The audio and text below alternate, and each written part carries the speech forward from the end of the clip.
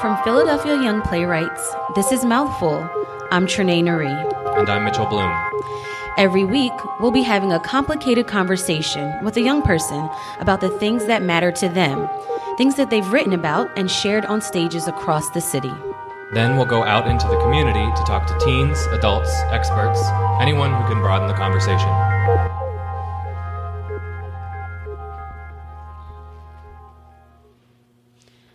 America has a serious problem with gun violence. Sandy Hook, Pulse, Charleston, Vegas, Aurora, Columbine, Parkland, Santa Fe. It's a devastating list that goes on and on, a list that no place or person wants to be a part of. Still, as these events make national headlines, there are other cities across the country like New Orleans, Detroit, St. Louis, Baltimore, Oakland, that are riddled with high rates of gun violence. And we can add Philadelphia to the list because this city is among the leading cities where gun violence has occurred at a rate of one shooting every 6 hours since 2006. So many American communities, urban, suburban, and rural, continue to mourn lives lost to guns. And this month is Gun Violence Awareness Month. So today we're going to talk to a number of people whose personal stories all have one thing in common: guns. This week's episode is inspired by a monologue written by a senior here at the U School in Philadelphia, Tyler Riddick. Written from the perspective of the city of Philadelphia itself, it's called Restore My Brotherly Love. Let's listen to it now, performed by Jarek Medrano. Yo, we need to talk. No, wait, we don't need to talk. You just need to listen. I'm tired of waking up to death every morning. No one lives forever. Yes, I get that, but no one should lose their life to a gun. Citizens, you are killing each other, and I'm sick and tired of it. You weren't raised this way. Maybe you can bring some clarity to my confusion on these senseless killings. Let's start with a couple questions. Why? Why is it that almost every time you have a disagreement with one another, it ends in gun violence? Every 6 hours, there's a shooting. And since 2006, more than 14,500 people have been shot in Philadelphia. 2,629 of them died. Your behaviors are depressing me. You act so tough, like killing is the only way to solve an issue. You gangster, right? But we all know that. Truth is, if you get shot, you're going to cry out loud, and every drop of gangster in your body going to dry out. I expected you to live up to my name. You know, the John I had for as long as I can remember, the city of brotherly love. But you failed me. And I'm sad to call you my people. You always talk about how the cops are killing us, but never fix your mouths to say that we're killing each other. In 2016, 4 died at the hands of a police officer. This John still doesn't compare to the damage we're doing to each other. You're so quick to scream, fuck the law, but y'all like 5-0. Started for protection, but the problem is, y'all become bishop when you get the juice.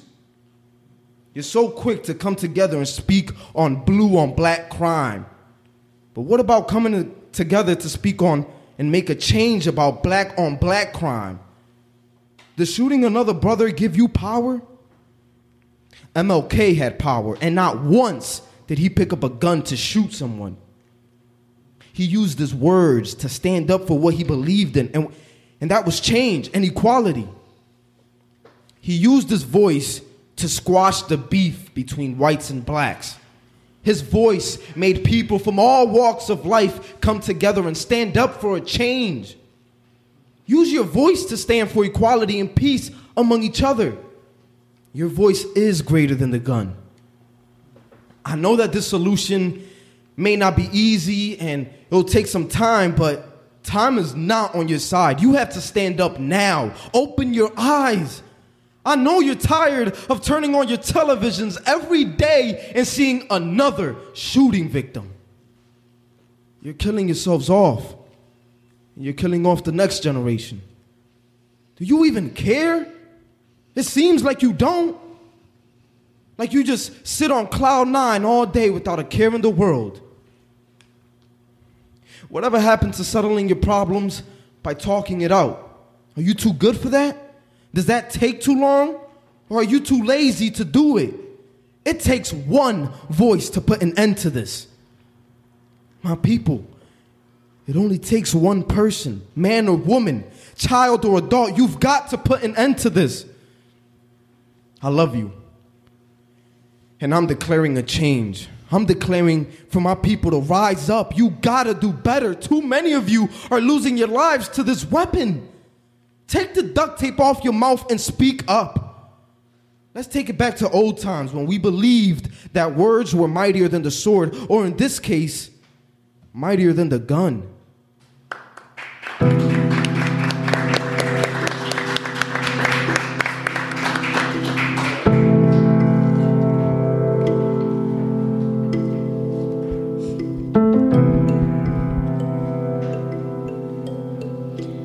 Tyler, this is a really powerful monologue. Can you tell us why you wrote this monologue? At first, there was like a class assignment. So someone from Philly Young Playwrights came to one of my classes and introduced a monologue project. So at the time, one of my friends was shot and killed. So I'm sorry to hear that. Everything just came like at one time. So I just let my feelings and my thoughts out on the paper, and this is what I came up with. What was your friend's name? Ja. How old was he? 16. Are you still grieving him? Yeah. I don't think I'm ever going to stop, but I just got to be strong.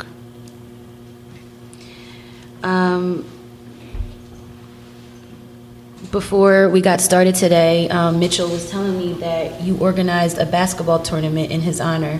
Can you tell us a little bit about that? Well, the basketball tournament was on March 31st. I did it in March for March Madness.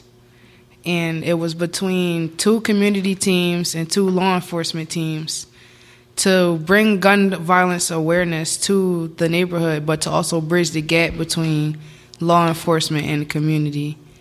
All of the proceeds that were made at the event then went into a scholarship fund for Ja's little brother. Do they know who shot him? I'm not sure. When you see or hear stories about gun violence, or when you see like other victims, what comes to mind? At first, I was just thinking, dang, again. But now it's just, I just think a lot, actually, about it. What can I do, or what can, a group of us do to stop it? Because it's happening more often, and as the summer is approaching, I believe that it's going to happen a lot this summer. You think just, what makes it about summer that, we get amped up, or? The weather change is getting hot. More people are going to come outside. There's going to probably be more altercations between different people. So what changes can we do? What changes can we make today so that hopefully that doesn't happen? I guess we just got to find a way to settle our disputes without using a gun. Maybe talk out our problems, or just walk away from a problem if we have that opportunity to do so. If you could talk to a lawmaker or your state rep, what would you tell them? We have to get the illegal guns off the street first. That's the biggest problem, because people have access to guns very easily, and if you buy an illegal gun off the street, you don't know, say the person that's selling the gun, they don't know who they're giving it to. So they could just be giving it to anybody just to make money. So we have to just get those guns off the street first, then worry about making stricter gun laws afterwards. What was it like to see your monologue performed? It was amazing. I almost cried, because it took a while for me to write that, and the revision process was very long. So seeing everything come together made me happy. Did you have any conversations with did your classmates see it? Did they get a chance to see it? Mm-hmm. Did you have any conversations afterward about the topic, or talk to somebody new about it who you hadn't talked to before? My teachers, I talked to my teachers a lot about it. I don't think my classmates really said anything to me about it. What are the conversations like between you and your teachers? What's next? In terms of your writing? Yeah, okay. And making a change about gun violence. You have good teachers. That's a great question. What is next? What are you doing after you graduate when? On Monday, June 11th. Woo-hoo. That's awesome. Congratulations. Thank you. And then what? I'm going to school for business and film. I'm going to Chestnut Hill, where I got full ride there. Nice. I plan on doing a basketball tournament every year, and I also plan on starting a movement, which is put the guns down and pick your heads up. Down the line for the future, I plan on, I'm into film, so I want to open my own film studio, and I want to film music videos for music artists. And I plan on taking that and then mentoring younger kids in that field to get them into doing something positive instead of like running the streets and stuff. Well, that's a good segue to introduce our next guest. Next to Tyler is Leonard Chester. He's a recent Temple grad and the founder of the Overcame Foundation, which supports youth who are facing various hardships to develop their talents and skills as leaders. And then next to Leno is Jose Ferran. He's a peer intervention specialist at Healing Hurt People, which is a hospital-based violence prevention program at Drexel University Center for Nonviolence and Social Justice. And we're also going to bring back Jarek Medrano into the conversation. So Leno, Jose, and Jarek, what were your reactions when you heard the monologue and when you read the monologue? My first reactions from reading the monologue was different than listening to it. But they both were impactful. At first glance and reading it, I really was inspired. I would say inspired because I know that it wasn't something, you can't just like write about it and not experience the weight of it.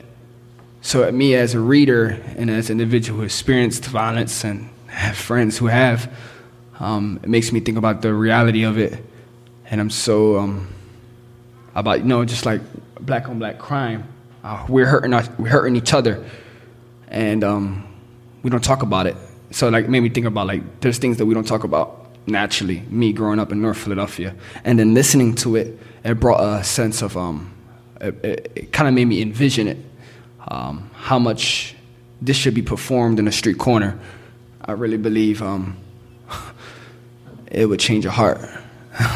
So that's my take on that.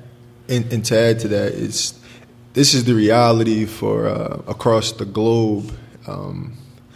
Conversations such as these are imperative because gun violence in inner city is going on every day. and to me, when I heard the young brother perform it and reading it myself, it was very cohesive.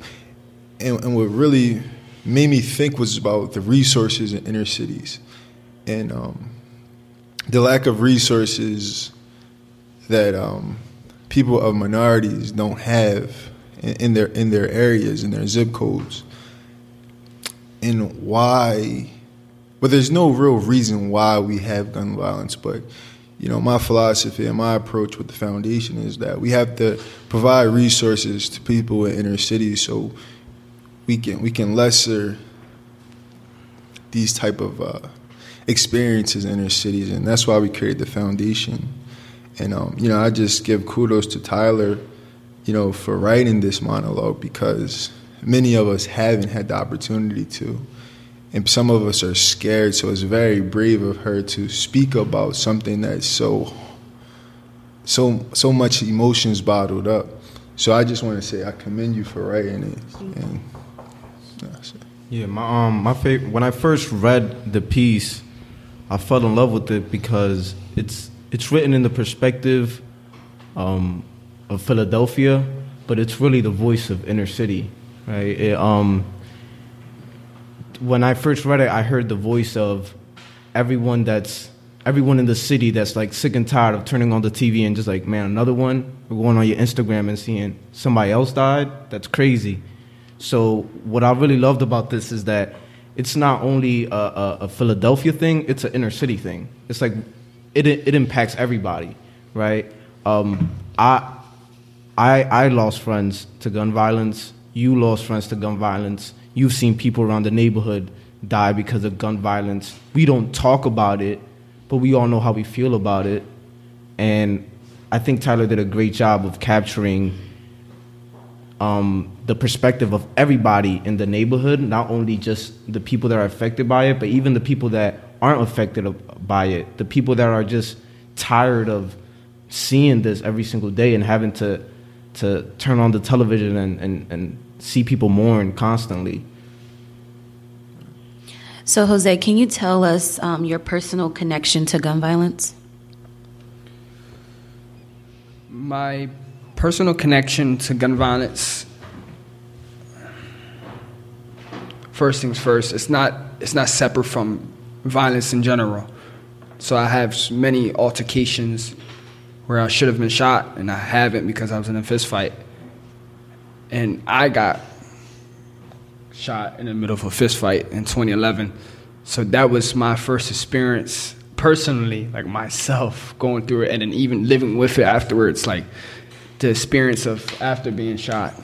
What were the emotions that you were going through when that happened? More of a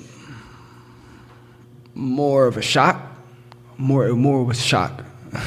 I didn't expect it. I think the emotions of living after it happened was more difficult because I had to have the conversation with my friends about, following you, or riding for you, in my words, like put me in this situation. Staying with a bullet stuck in my shoulder for a couple weeks because I couldn't get it out the same day was a situation. Not snitching was a situation, a whole different set of emotions, So, to answer your question in short. You know who shot you? Yes. So that was the part of the no snitching? Yeah. That was a part of it, and also the response. What was our response? It was a retaliation. That was the first. That's the first primary that we had in mind. But for me, I was in the hospital, so I was in that conversation. But when I came out, it was a different story. So, can you tell us a little bit about Healing Hurt People and the work that you do with them? Sure. So Healing Hurt People, like as mentioned, is a violence intervention program in the hospital, and it's in different hospitals. For example, in 2011, I went to St. Christopher's Hospitals for Children, which is a children's hospital in Philadelphia, and I'm in the ED, and as I'm getting taken care of in the ED, as I was taken care of, and this is play a big role. What I do today is I'm getting, I don't want to say interrogated, but I'm getting asked questions. I'm getting asked a lot of questions: who, what, where, why. Do you know the person? Like those type of questions, and I wasn't trying to say nothing because my mindset was like I ain't giving no lead at all. So the work that I do with them now is making sure that process for the individual when they come into the hospital, they feel safe, they get good care, let them know that we exist, and to be a presence in there, just to be a presence. Nobody should have police officers waiting outside the door in the emergency department at all. That don't feel safe. So that's one thing that's one major thing that I do as a peer specialist at St. Christopher's Hospital. Now, there's trauma that happens like after they come out the hospital. So how do you work with people when they get out? So a major thing that we do is follow up with them, see how they're doing but we just ask, how have you been? And there's different reactions. Not everybody experienced the trauma. Like, not everybody experienced the traumatic experiences or the reactions of. So not everybody's gonna have nightmares or terror, hypervigilance. Not everybody's gonna have. It's not the same for everybody. For me, it was more like I was getting random thoughts out of nowhere. I was getting nervous when I was in the neighborhood, because it happened in my neighborhood. So it's not I couldn't avoid the block. So those random thoughts that come out of nowhere, how do you stay grounded? How do you cope with those emotions? For me, I bottled up my emotions from 8th grade to 11th grade, and I got shot that 10th grade going to 11th grade. So for me, I didn't share my emotions. So going into Healing Her People allowed me to share my emotions, put that toxic masculinity to the side a little bit, and allow myself to really share how I felt, and eventually I healed, thankfully. Did anybody else want to share a personal connection to gun violence? Well, I experienced, not personally like the brother to my right, but, I have family members that have been on both sides of it. I have family members, personally, my father was shot before I was born. And there's stories about that story that, he was shot, running out of a house. And he got shot by a shotgun. And this was before I was born, so thank God for giving him mercy. And so he was running out of a house, and he got shot by a shotgun, and, he crawled out of the alley. And luckily, 2 police officers were walking down the street and, got him to an ambulance. And then I also have a cousin that's doing life in prison through gun violence. He was in a dark place in his life, and he took someone's life. And so I seen both sides of it through my history and my relationship with my community. And so that's my piece. How do you start or open the conversation with your father and with your cousin about their experiences? Did you ask them, or did they kind of just sit you down one day and you guys were talking about it? My cousins is like Leonard or Leno. I gave you the blueprint for everything not to do, and if you follow that format, you'll be in a better place than I am. The one with my father is a little different. He experienced being shot, and he lived through the incident. But it's like a touchy subject, so I think like the brother to my right, he bottled up the emotions and put it behind him. But he just talks about being safe. When I was younger, he would be very tentative about letting me stay out at night. Where I was going, what clothes I had on, and because he was always nervous about me getting shot or me getting robbed or some of anything of that sort. So he's very hesitant and very protective of me because his experiences in inner cities. The students that you work with, have they experienced gun violence? Yes. So I do work at Frederick Douglass at times with the foundation. And this one student, he lives on my block. So I live in this community. I went to Temple. I just graduated. So one of the students that I see often at Frederick Douglass, we live on the same block. So, it was late at night. It was a Sunday night. I'm going grocery shopping, and I see him just up on his stoop. I'm like, Russ, what's going on? You got school in the morning. He like, yo, I can't sleep. So he says, I'm like, what's going on? Russ, I just can't sleep. So I'm like, well, just walk with me. You could just tell he was holding in a bottle and a lot of emotion. So we're walking and we're talking like, yeah, I have to go to court tomorrow. I'm like, what are you going to court for? He's like, my friend killed someone, and I have to get on the stand and give a personality. I don't know what they call it, but you had to talk about testimony, something. Personality, yeah. And he's only in the 8th grade, and and just hearing his emotions and just hearing what his story about the incident, just an 8th grader being put on the stand because his friend that's in 8th grade probably took a life. And, you know, it's very unfortunate. And what I say when I give speeches is like, being in inner city, we're demoralized as human beings. Our norm are not normal. So what we experience is definitely not what the experience of reality of many that don't live in inner city. And Russell just is a good case of that because he's in 8th grade. He doesn't feel comfortable speaking with anyone.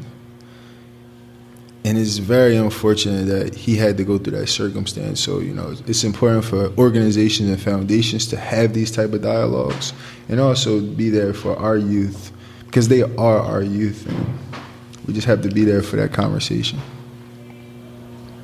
Jarek, did you want to say something as well? Yeah, to piggyback off of that, I've never been in an experience where I've been shot at, nothing personal like that, but growing up in North Philly,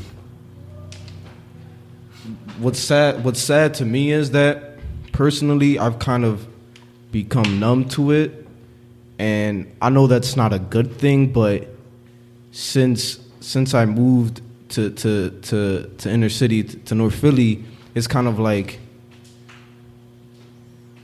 people get shot a lot at on a daily basis.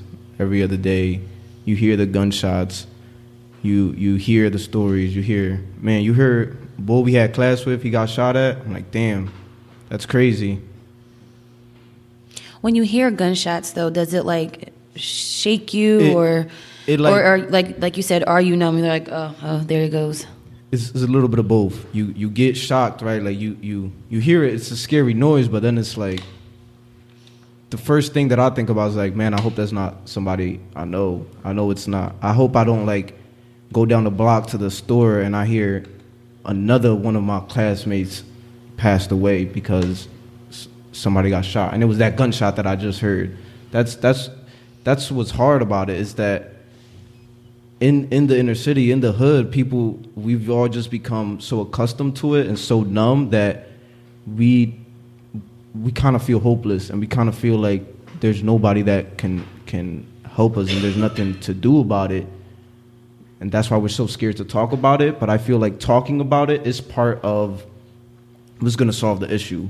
We have to stop being scared of what people are going to think about us. We just have to be real and be like, yo, this is scary. Like, there is no reason we should be shooting at each other in the summertime when there's kids playing down the block. I get it, you're mad, but we can just talk about it. Everyone is tired about it. Everyone, you can feel it in the hood. Like, you can feel people are like, we don't want to do this no more. And it's because we can't really stand up to them and be like, yo, can you stop doing this? Let's be real, right? It's a scary thing, but I think we all as a community, we have to stand together and speak up about it and not be scared to tell people, stop using guns.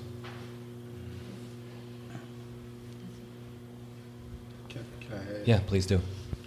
And also in inner city, or across the globe, in the media, the media portrays a perception of and glorifying the gun violence. You see it in a lot of movies. You see it in the Instagram. I know I see it a lot on Instagram, like the glorifying the bad block. I know in my neighborhood, when I was younger, when I was 16, like, you know, I used to rep my neighborhood to the fullest, you know, 60th Street.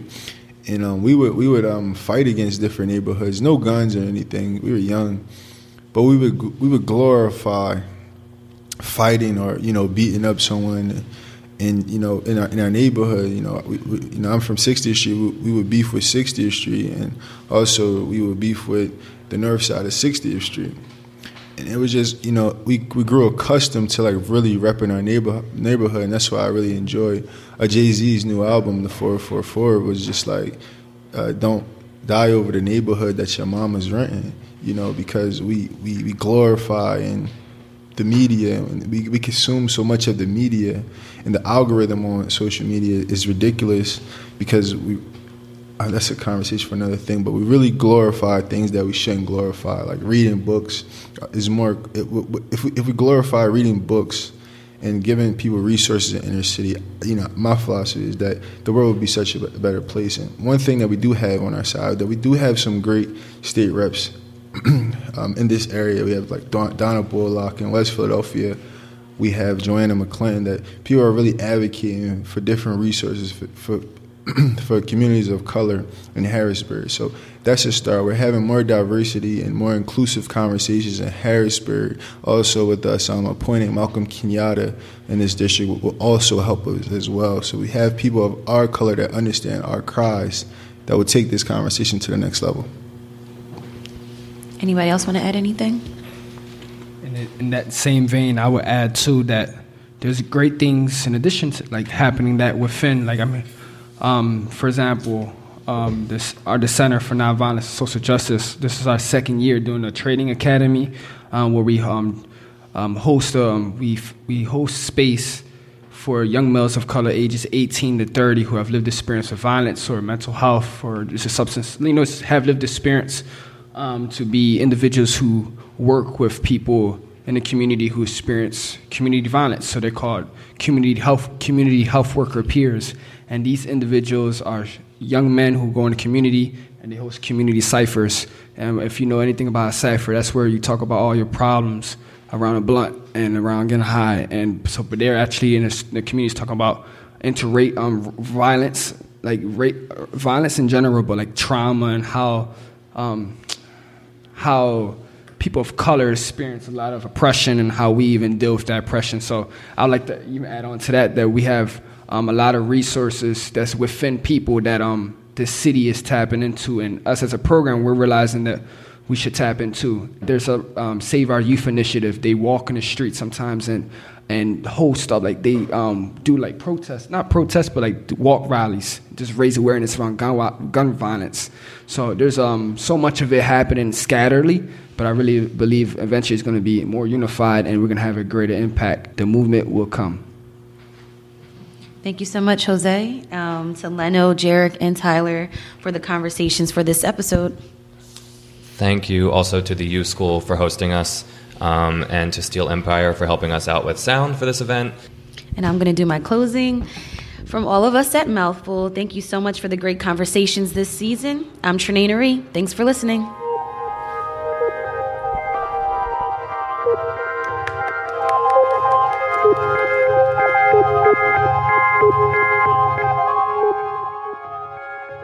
That's a wrap.